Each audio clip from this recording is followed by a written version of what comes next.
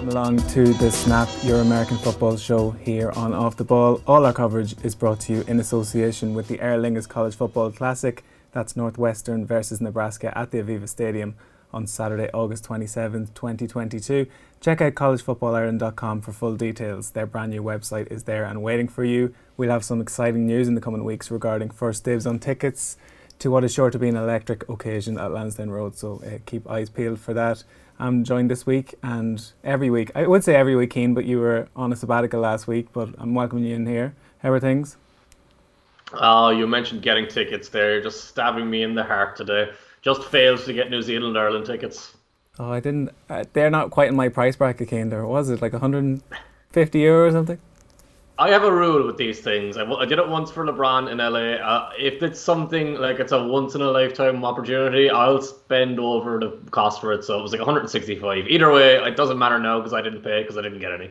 You're going to have to pull some ranking off the ball. Hopefully they might be able to wangle you in Get there. right. So that's Sort it. me out. That's it. It's a weird time, or probably a good time for American sports fans. A weird sort of amalgam of the calendar where the World Series is happening, the NBA is back, and we're into the proper throes of the NFL where things are really getting hot and heavy. So there's probably a dream scenario for fans of Americana. Yeah, and the NHL is on too right now, I believe. It's kind of different because the schedules have been messed up with COVID over the last couple of years, but normally there's a sweet spot around this time of the year where you get the regular season NFL, you get the baseball playoffs, you get the start of the NHL season and the start of the NBA season. It's the sweet spot. It's brilliant. And if you are, like myself, a fan of all the sports, well, I'm a fan of all of them to a certain degree. But like the one thing I actually did find in recent years that was interesting was the baseball playoffs can actually be quite fun. Baseball regular season is terrible because there's like 7 million games every season, so none of the games actually matter. But when you get down to those dramatic stages in the playoffs, it's actually really fun and especially good if you're like an insomniac and you're just waiting around to do something at night. You can stumble on a baseball game and it's easy enough to follow. So yeah, it's a good time of the year. That'd be my sense of basketball as well, where high stakes NBA playoffs is probably as great a sport can get, but there's so many dead rubbers in the regular season and load management, all this kind of stuff. At least in the NFL and American football, broadly speaking, each game is particularly high stakes. Like a few losses in a row can really derail your season, whereas you see it with the Lakers at the moment in basketball. They're just kind of finding their feet with their veteran leadership, if we call it that.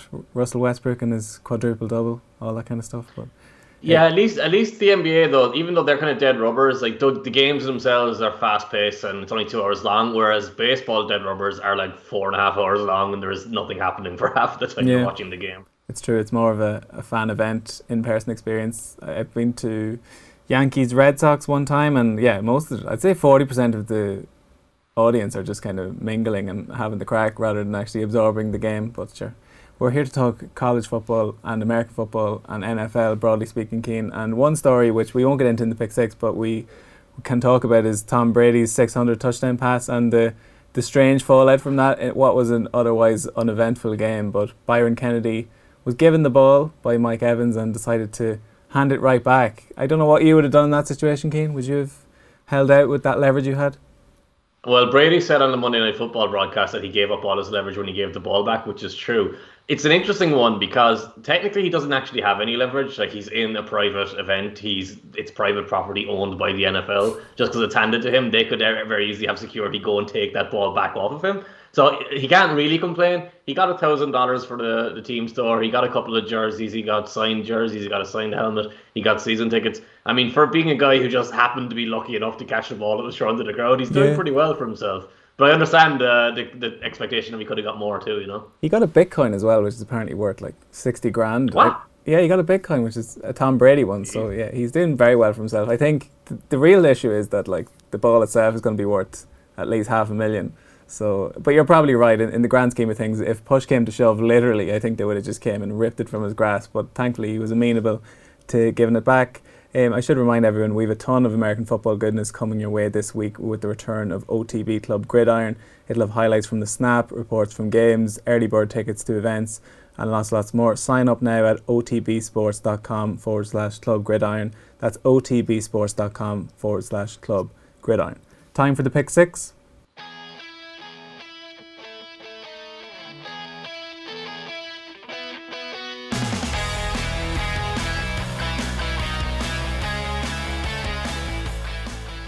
In number one on the pick six this weekend, it's kind of a combination of Tua and his issues and the maybe entwined situation involving Deshaun Watson. So I think, are we at a point where we just have to write off Tua as a prospective NFL starter, or are we being a tad harsh in that regard? Tua Tagovailoa is not a very good quarterback as far as I can tell, just based on watching him. And I know it's very easy to sell him as a good quarterback right now because the stats of the last couple of weeks have been pretty good. He threw 4 touchdowns against the Falcons, but he didn't play well in that game overall. The argument is, oh, he threw 40 passes and 36 of them hit the hands of the receivers, or 34 of them hit the hands of the receivers, or whatever you want to say. Yes and no. Like, sometimes the ball hitting the hands of the receivers doesn't mean it was a good throw. And secondly, he's spending most of the game just checking the ball down. Like, he will attempt 2 or 3 difficult throws in a full game, whereas if you bring in a normal average starting quarterback, they're going to make riskier throws and they're going to make have more incompletions, they'll probably have more mistakes, but they're going to try and win the game and do more to win the game, whereas Tua doesn't really do that. He's too willing to take the safe play, and then he makes mental errors that lead to crazy interceptions, like the 2 interceptions he had. There's some debate about, oh, the first one wasn't his fault, the tight end should have flattened his route. But even if the tight end flattens his route, the ball is still going to be broken up at best. He's not going to catch that ball. It shouldn't have been thrown there at that point. And the second one is just insanity, because you've got a receiver wide open in the flat and he just never looks towards him because he doesn't know how to read the defense properly and runs into the middle of the field and throws the ball up for grabs. So it's very, very difficult to sell to. He's a weak-armed quarterback. He has very limited upside in terms of athleticism.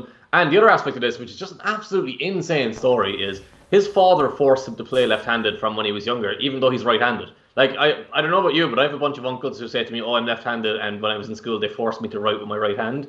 And that's just a thing that happens here years and years ago. I've never heard of it happening with a football player, and that football player then getting to the NFL, being the starting quarterback for Alabama. It's an incredible achievement, but it's also you can see that he struggles to throw the ball with his left hand because he's right-handed. So I don't understand it. It's crazy, and it's going to limit their upside.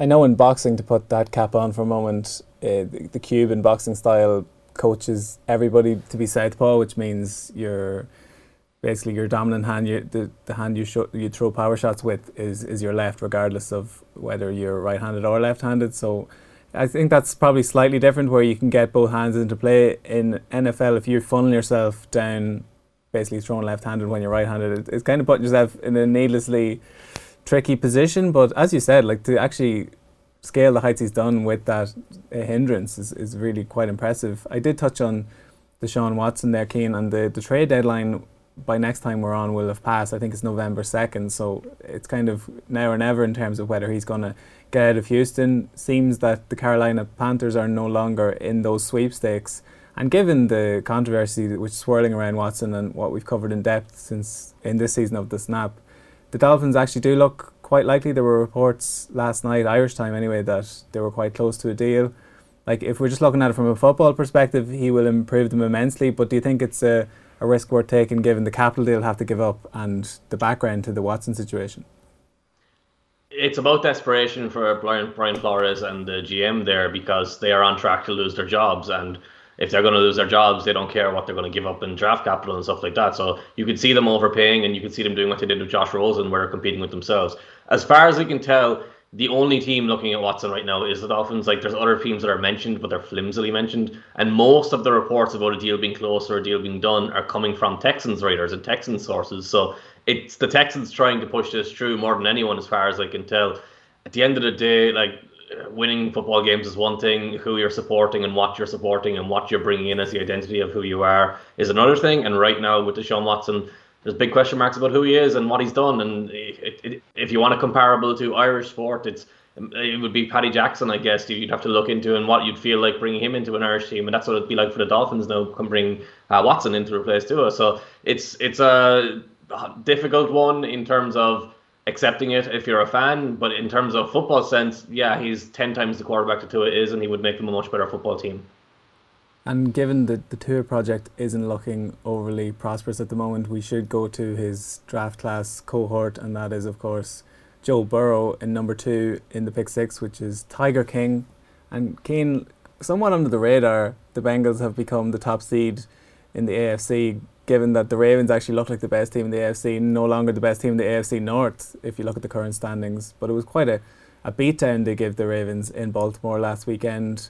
But if we take the whole season in microcosm at the moment, have you been impressed with the Bengals? Are they here to stay in terms of a force for this campaign?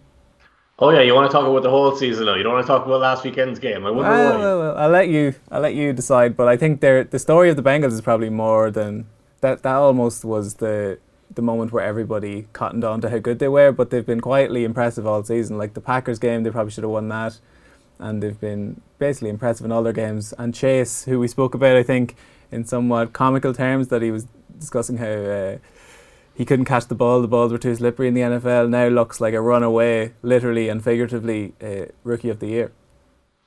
Yeah, it might be the best rookie wide receiver you've seen since Randy Moss. That's saying something, as Calvin Johnson exists in the middle of that. Yeah, the Bengals, offensively, they've kind of been as expected. The only real question about them offensively was Burrow and how healthy he was going to be, and he's been fully healthy. The defensively, that's been kind of impressive because they'd have what you'd call a no-name defense where they don't have anyone you really point to as that's a really good player, that's a star player. Like it used to be Geno Atkins, it used to be like you had Leon Hall, you had Jonathan Joseph, you had all these guys back in the day, Raymond Luga, and they stood out as names. And now you've got guys who were signed to low-level free agent contracts, guys who've been picked up in mid-rounds of the draft, and they're just coming together and playing very well, and they're being coached quite well. Last weekend's game, to be fair, it was a bit misleading, I think. The fact that the Ravens were down 2 starting offensive linemen from the previous week with Ronnie Stanley going out for the season at left tackle and Patrick McCarry leaving the game during the middle of it at right tackle, like that really affects how they're going to run their offense and how they're going to play. The Ravens are just taking too many injuries. The Bengals look like they could take that division if they continue to play well, but I think both the Ravens and the Bengals will push throughout the rest of the year. And ultimately, just because Lamar Jackson is that little bit of a level higher and he has that little bit more experience, I would probably expect the Ravens to pip them. That's it. Like if we do want to speak on the Ravens just for a moment, it's funny how reactionary talk radio is, and I get it because you have to talk about the headlines as they happen, and especially in the American football sphere when the season moves so quickly. Like the Ravens gotten a bit of a run. Some of the wins were a little bit misleading, like they had to come from behind to beat the Colts. The Chiefs fumbled, basically gave Ravens the win there, and Justin Tucker kicked a record field goal to beat the downtrodden Lions. So the record could look quite different at the moment. And as you said, like nobody has more players on injured reserve than the Ravens. So I actually think it'd be quite an impressive achievement to get to the postseason and make some noise. Like I know they'll probably get a few of those back, but you mentioned Stanley there, he's gone. Marcus Peters, who was becoming the leader at the back end of that offense, he's also gone. And they never seem to have a fully healthy wide receiving core. So Bateman came in, but Watkins was out. So I think the Ravens, unless the luck can maybe shine on them in the next few weeks, they might struggle, as you said, to close out this division. Maybe they can go and get Brandon Cooks because he seems to be unhappy. That's one of the ones I thought was surprising. I thought Mark Ingram would go back to the Ravens. He's gone to the Saints now. And it would have made sense. It would have given them a little bit more kind of identity on the offense, or at least alleviate some of the pressure on Lamar, because we're just continuing to see with those wide receivers, it's not consistent. With Mark Andrews, it's not consistent. And if you get that running game a little bit better than what it is, like Devonta Freeman is fine, Le'Veon Bell is fine, Latavius Murray is fine, but even a guy like Mark Ingram would be a little bit better than that. So they need to make some moves, I think. Hopefully they do, and then if they do, you'll get a real race between them and the Bengals. We can kind of touch on it quickly, but I think the Steelers have kind of shown themselves up as just not being up to it this year. They're not that talented. They're not good enough, and Roethlisberger isn't anywhere close. And the Browns just look like they're going to continue to beat themselves every other week, which is a Baker Mayfield thing, really. Yeah, the Browns, maybe in future week we can speak on Odell Beckham Jr. and where his career's pegged for, because I think at one point we looked at him in the kind of top pantheon, or he had that kind of potential, but it hasn't really panned out like that, so it could be one worth keeping an eye on. For this week, we're going to stick with the monarchical theme. So number 2 was Tiger King. Number 3 is King Henry. And Derrick Henry threw a touchdown pass actually last weekend, but it wasn't quite the entire story of the game, where they put a whooping on the Kansas City Chiefs, and this was the game that me and Mike Hartson picked as our game of the week, and the Chiefs were getting points. The Chiefs were favoured by I think 6 points going into Tennessee, and it looked a bit of a strange one, and proven to be true because the Chiefs have flattered to deceive, and Tennessee have been very impressive. Are they the best team in the AFC? They're right there with the Bills, with the Chargers, with there's a bunch of teams in the AFC, I think, and they're all gonna. It's one of those things where they can all play each other, and some of them will beat one team and they'll lose to another team. So it's all intertwined. So it's just about the matchups and who shows up on the day.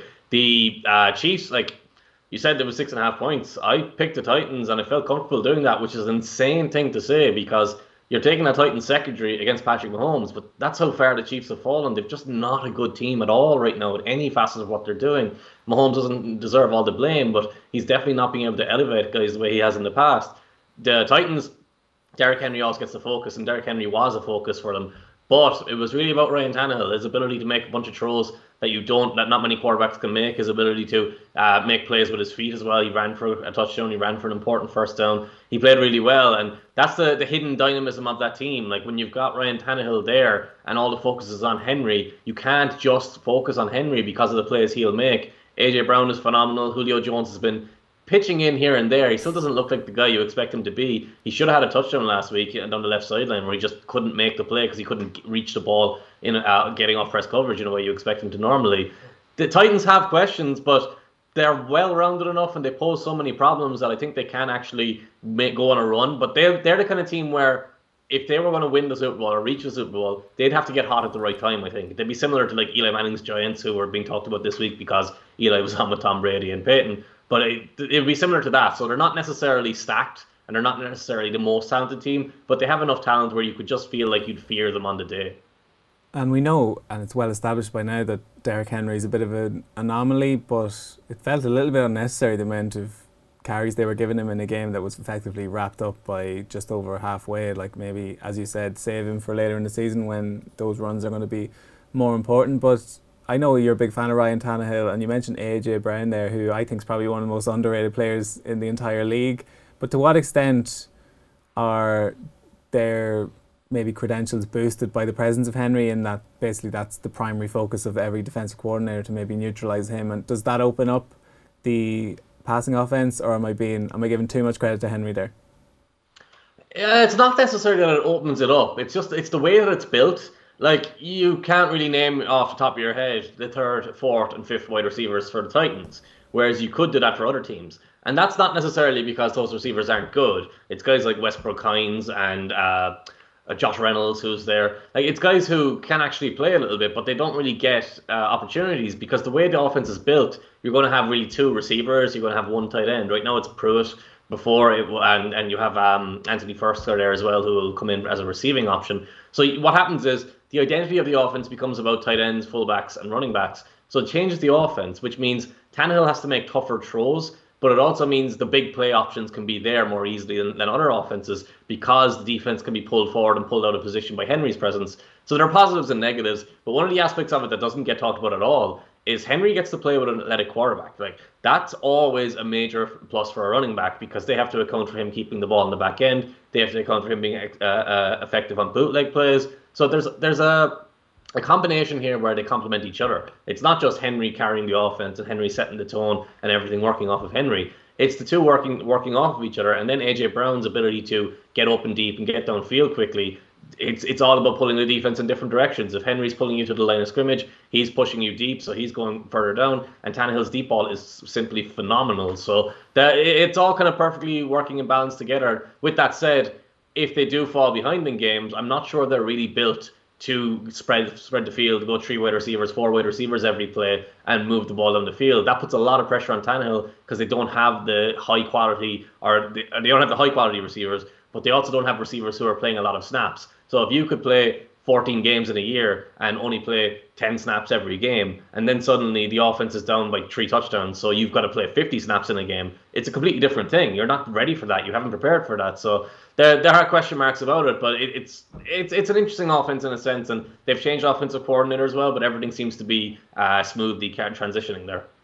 Yeah, and just to briefly stay in the running back domain, and more specifically in this division, the AFC South. So you look at it, Titans are 5-2, looking quite comfortable there. Another misleading record, just from the games I've seen, the Colts are 3-4, but I've actually hung in most of the games, and Carson Wentz is not the player he was maybe primed to be when he first came into the league. Is doing an all right job, certainly a big upgrade on Phil Rivers at this moment in time. But we wanted to speak about Jonathan Taylor, Keane, who you were drawing parallels with Adrian Peterson, I believe. Yeah, he's just this incredibly aggressive and violent runner, and he's powerful upper body, he's strong, he's fast in a straight line, he's one cut, so he's not going to hang around, he's not going to try and shake side to side, he's going to pick a direction and go, and it's a brilliant way to be as a running back. But it's one of the things you notice when you watch a guy's knees. The higher his knees come up, the more aggressive he's running into contact. That's what Adrian Peterson was. Like, that's why he was so difficult to tackle. It wasn't that Adrian Peterson was just bigger and stronger than everyone else. He was violent, and that's what Taylor reminds me of every week. And he's carrying that offense to a degree, and he's played really, really well so far. That's it, and move on to number 4 in the pick 6. And I did allude to it earlier in this conversation, Cian, that, talk radio in America, they like to, it seems like a narrative will develop on a Sunday and just basically define that entire week. And the one which has happened the last few days is around Kyle Shanahan. And I'd like to point out that I raised this point maybe, 4 weeks ago, that is he really a genius? Can you be a genius when you have a worse record? Let's just take Mike Singletary, for example, his 450. This is career records. Chip Kelly, 444. Kyle Shanahan, 443. So that's the kind of rarefied air he's in at the moment. I believe you had him in your top 5 NFL coaches. And listen, I'm not disputing how good he is or how good he could become. But at what point do we have to actually put him under the microscope and question some of his decisions? Not least moving up in the draft to take Mac Jones and then taking Trey Lance, who's patently not ready to play at the moment. When Andy Reid was in Philadelphia, there was a big knock on the way he ran the team because he had all that power and all that control. Since he's gone to Kansas City, they've gotten better at evaluating. They've gotten better at picking players. It helps that they also don't actually care about character, so they can take people like Tyreek Hill at great value in the mid-rounds. They can take people like Kareem Hunt. But it's a parallel there for me because I think Kyle Shanahan is a great, great coach. But I also think he shouldn't have a huge amount of input on personnel decisions because of the players. As his track record of the guys he's wanted. He wanted Kirk Cousins over Robert Griffin. He wanted Brian Hoyer in Cleveland. He wanted Johnny Manziel, as far as we know, as well. So he wanted to sign Jimmy Garoppolo and Kirk Cousins for San Francisco. So as a coach, I would absolutely love to have Kyle Shanahan as my coach. But I don't want him making personnel decisions. I need a strong GM. And Bill Belichick is essentially the only coach for the last 20 years who's done this and done both jobs and had full control of GM, full control of head coach, and it's worked out perfectly. We saw with Bill O'Brien, he would get angry at someone in practice in Houston and just trade them away for no value. He couldn't get along with DeAndre Hopkins, so he traded him away for a second-round pick when other teams would have given you probably multiple firsts for him. So you see the emotional aspect and the idea that the coaches are too close to the players to properly evaluate them. I think that's the big deal in San Francisco right now. And for as much criticism as Shanahan is getting, and he is getting a lot of criticism, John Lynch doesn't seem to get any. And maybe that's because John Lynch came through media, so he's got friends in media, and they're not really wanting to talk about him like that. But he was getting all the credit when the 49ers were pressing for a Super Bowl. And no one seems to be pointing out that, hey, a lot of his picks haven't been that great over recent times. They've made some investments that haven't been good. They haven't built and developed a team the way they should. But the schematic aspect of it isn't going to change. The coaching individual aspect of it isn't going to change with Shanahan. I would be comfortably keeping him in San Francisco. I think it's very possible that they don't. I think they've lost enough games now that this could be a reckoning for them and he could move on. But if he does move on, he'll be in a job instantly. I don't think they'll be waiting around for, it won't be like Doug Peterson in Philadelphia, who seems to have disappeared off the face of the earth after losing his job.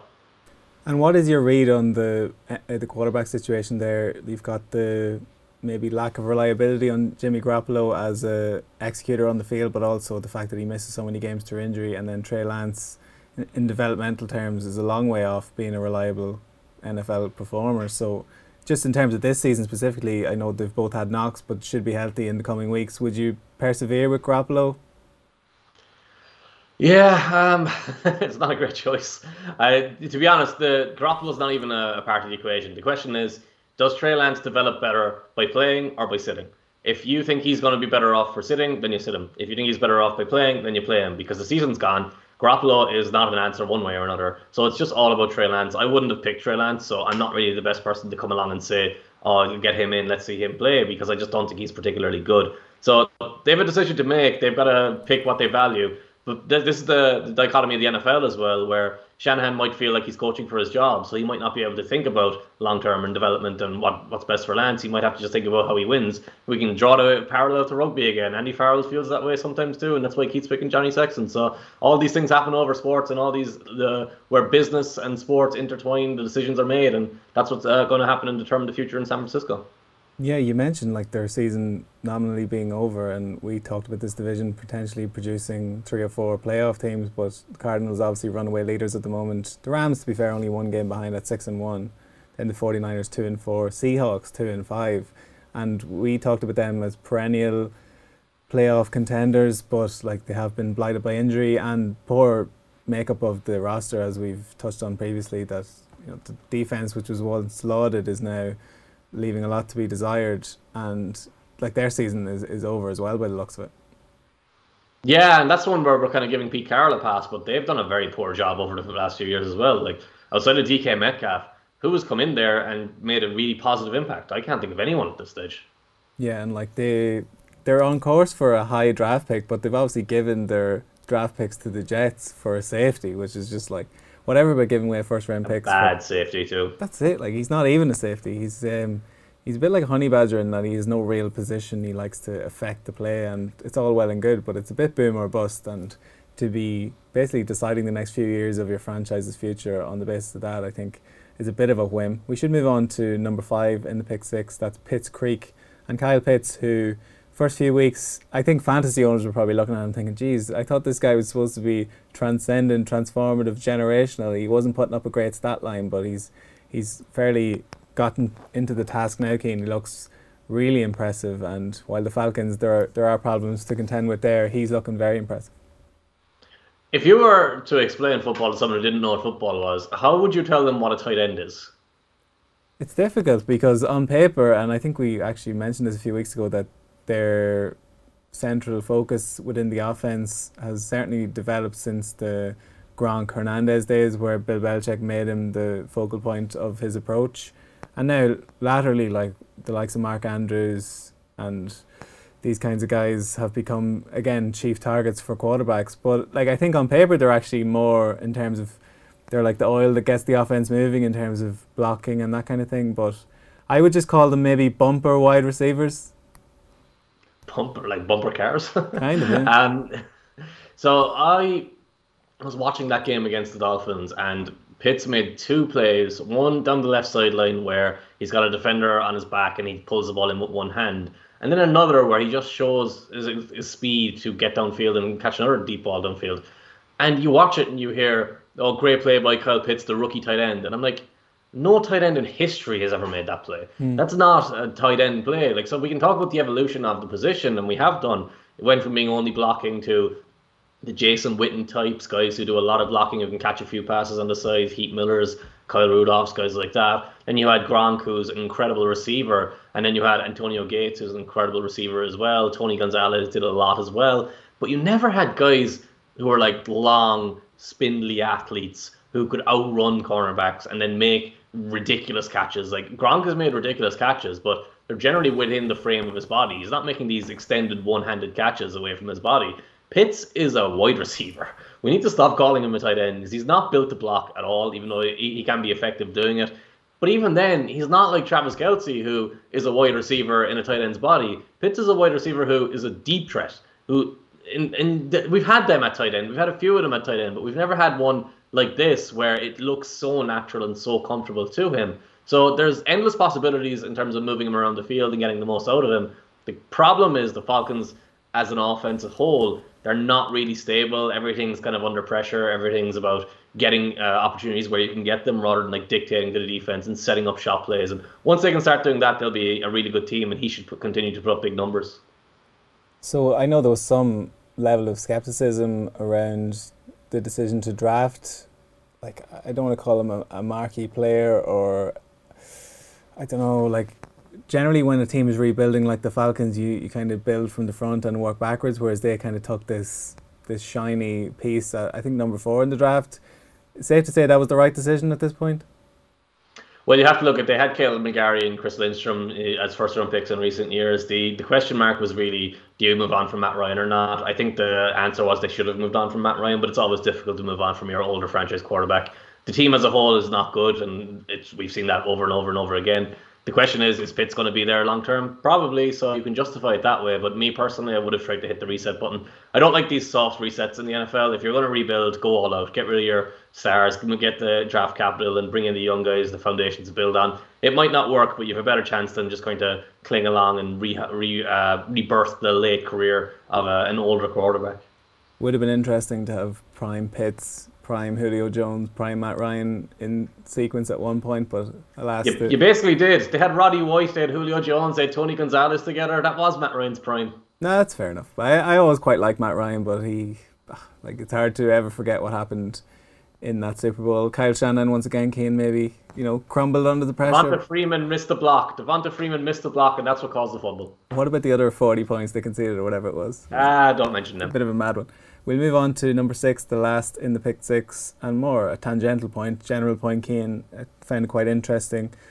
Mike Tomlin came out all guns firing. I don't know if you saw that clip of, he's been linked with a couple of college positions. I think Carson Palmer had been basically touting him, saying that he was under consideration, and someone put that to him in his media conference, and he basically said, no chance, never say never, but I'm saying never. And are you asking Sean Payton this question? Are you asking Andy Reid this question? The implication being that he's at the Pittsburgh Steelers, one of the most storied franchises in all of American sports. Why would he want to leave to go to college? And it is an interesting one because some have taken that route. Like you look at Jim Harbaugh at Michigan, and it probably hasn't gone as well as people anticipated when he made the move to college. But this lad was very much in Super Bowl contention, had been to championship games aplenty with San Francisco. There was a sense maybe that he'd run out of time, or the personnel in the squad had basically run out of patience with his approach. But you take him as an example, where he was actually amenable to going to college, whereas Tomlin dismissed it straight out. Just in broad terms, I should say, the difference between college coaching and professional coaching, I suppose, and why maybe some people don't take to it as easily as others. Well, first off, from Tomlin's point of view, the reason that bothers him so much is he's obviously won a Super Bowl, and if you've won a Super Bowl and you're in a league where black coaches don't become head coaches, and people start talking about you going to college, you're going to be like, what? Why would I go down to college? I'm proven in this professional level, this is what I do. But in terms of the differences between coaching college and coaching at the NFL, there are a lot of differences in terms of like the actual specifics of how you coach football, but that's not really the interesting angle of it. The interesting angle is the control that you have. So when you're a college coach, you have 120 people on your roster. Most of them are scholarship controlled, which means you have full power over them. If you tell them to do something and they don't do it, you'll just go, all right, I'm going to pull your scholarship and you're no longer going to be on this team. Whereas in the NFL, you can't just get rid of anyone you don't want as easily because there's salary cap ramifications, because you can't just go out and recruit 10 other guys to replace them. And then it's an aspect of the practice in the off season, how much control you have of that, how much influence you have over them in season on what they're doing and what they're focusing on. There's just a level of control, but then surpass that, and this is something we've seen with Chip Kelly that's been mentioned before, and with other coaches. NFL players are adults. They expect to be treated like adults, and they expect to be not the rah-rah shout at you, get in your ear nonsense in your head all game, and just doing whatever they want to you in practice. In college, these are kids. These are 17, 18, 19 years of age, and they don't know any better, and they don't have any power. So they have to do what they're told, which gives the coach more autonomy, and it gives someone like Urban Meyer the ability to get away with whatever he wants to get away with.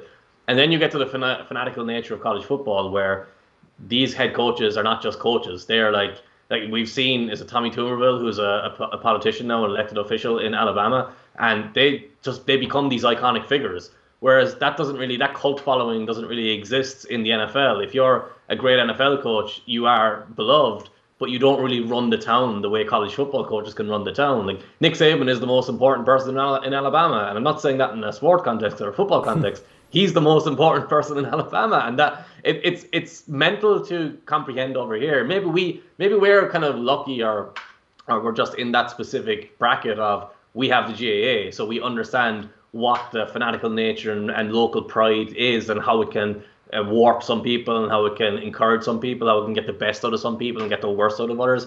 But most people can't really understand or don't have a comparable to college football. Unfortunately, we do. So I can understand why you'd want to be an NFL coach, because it's probably actually a lot less pressure on you. It's probably a lot easier. But then again, the other side of that is college coaches often get paid more. Some of them get paid insane amounts of money. Yeah, that's it. That was certainly a prime issue with the Jim Harbaugh thing when that was initially being floated, and I was dismissing it out of hand. But once you saw the figures being bandied around, you could kind of justify it.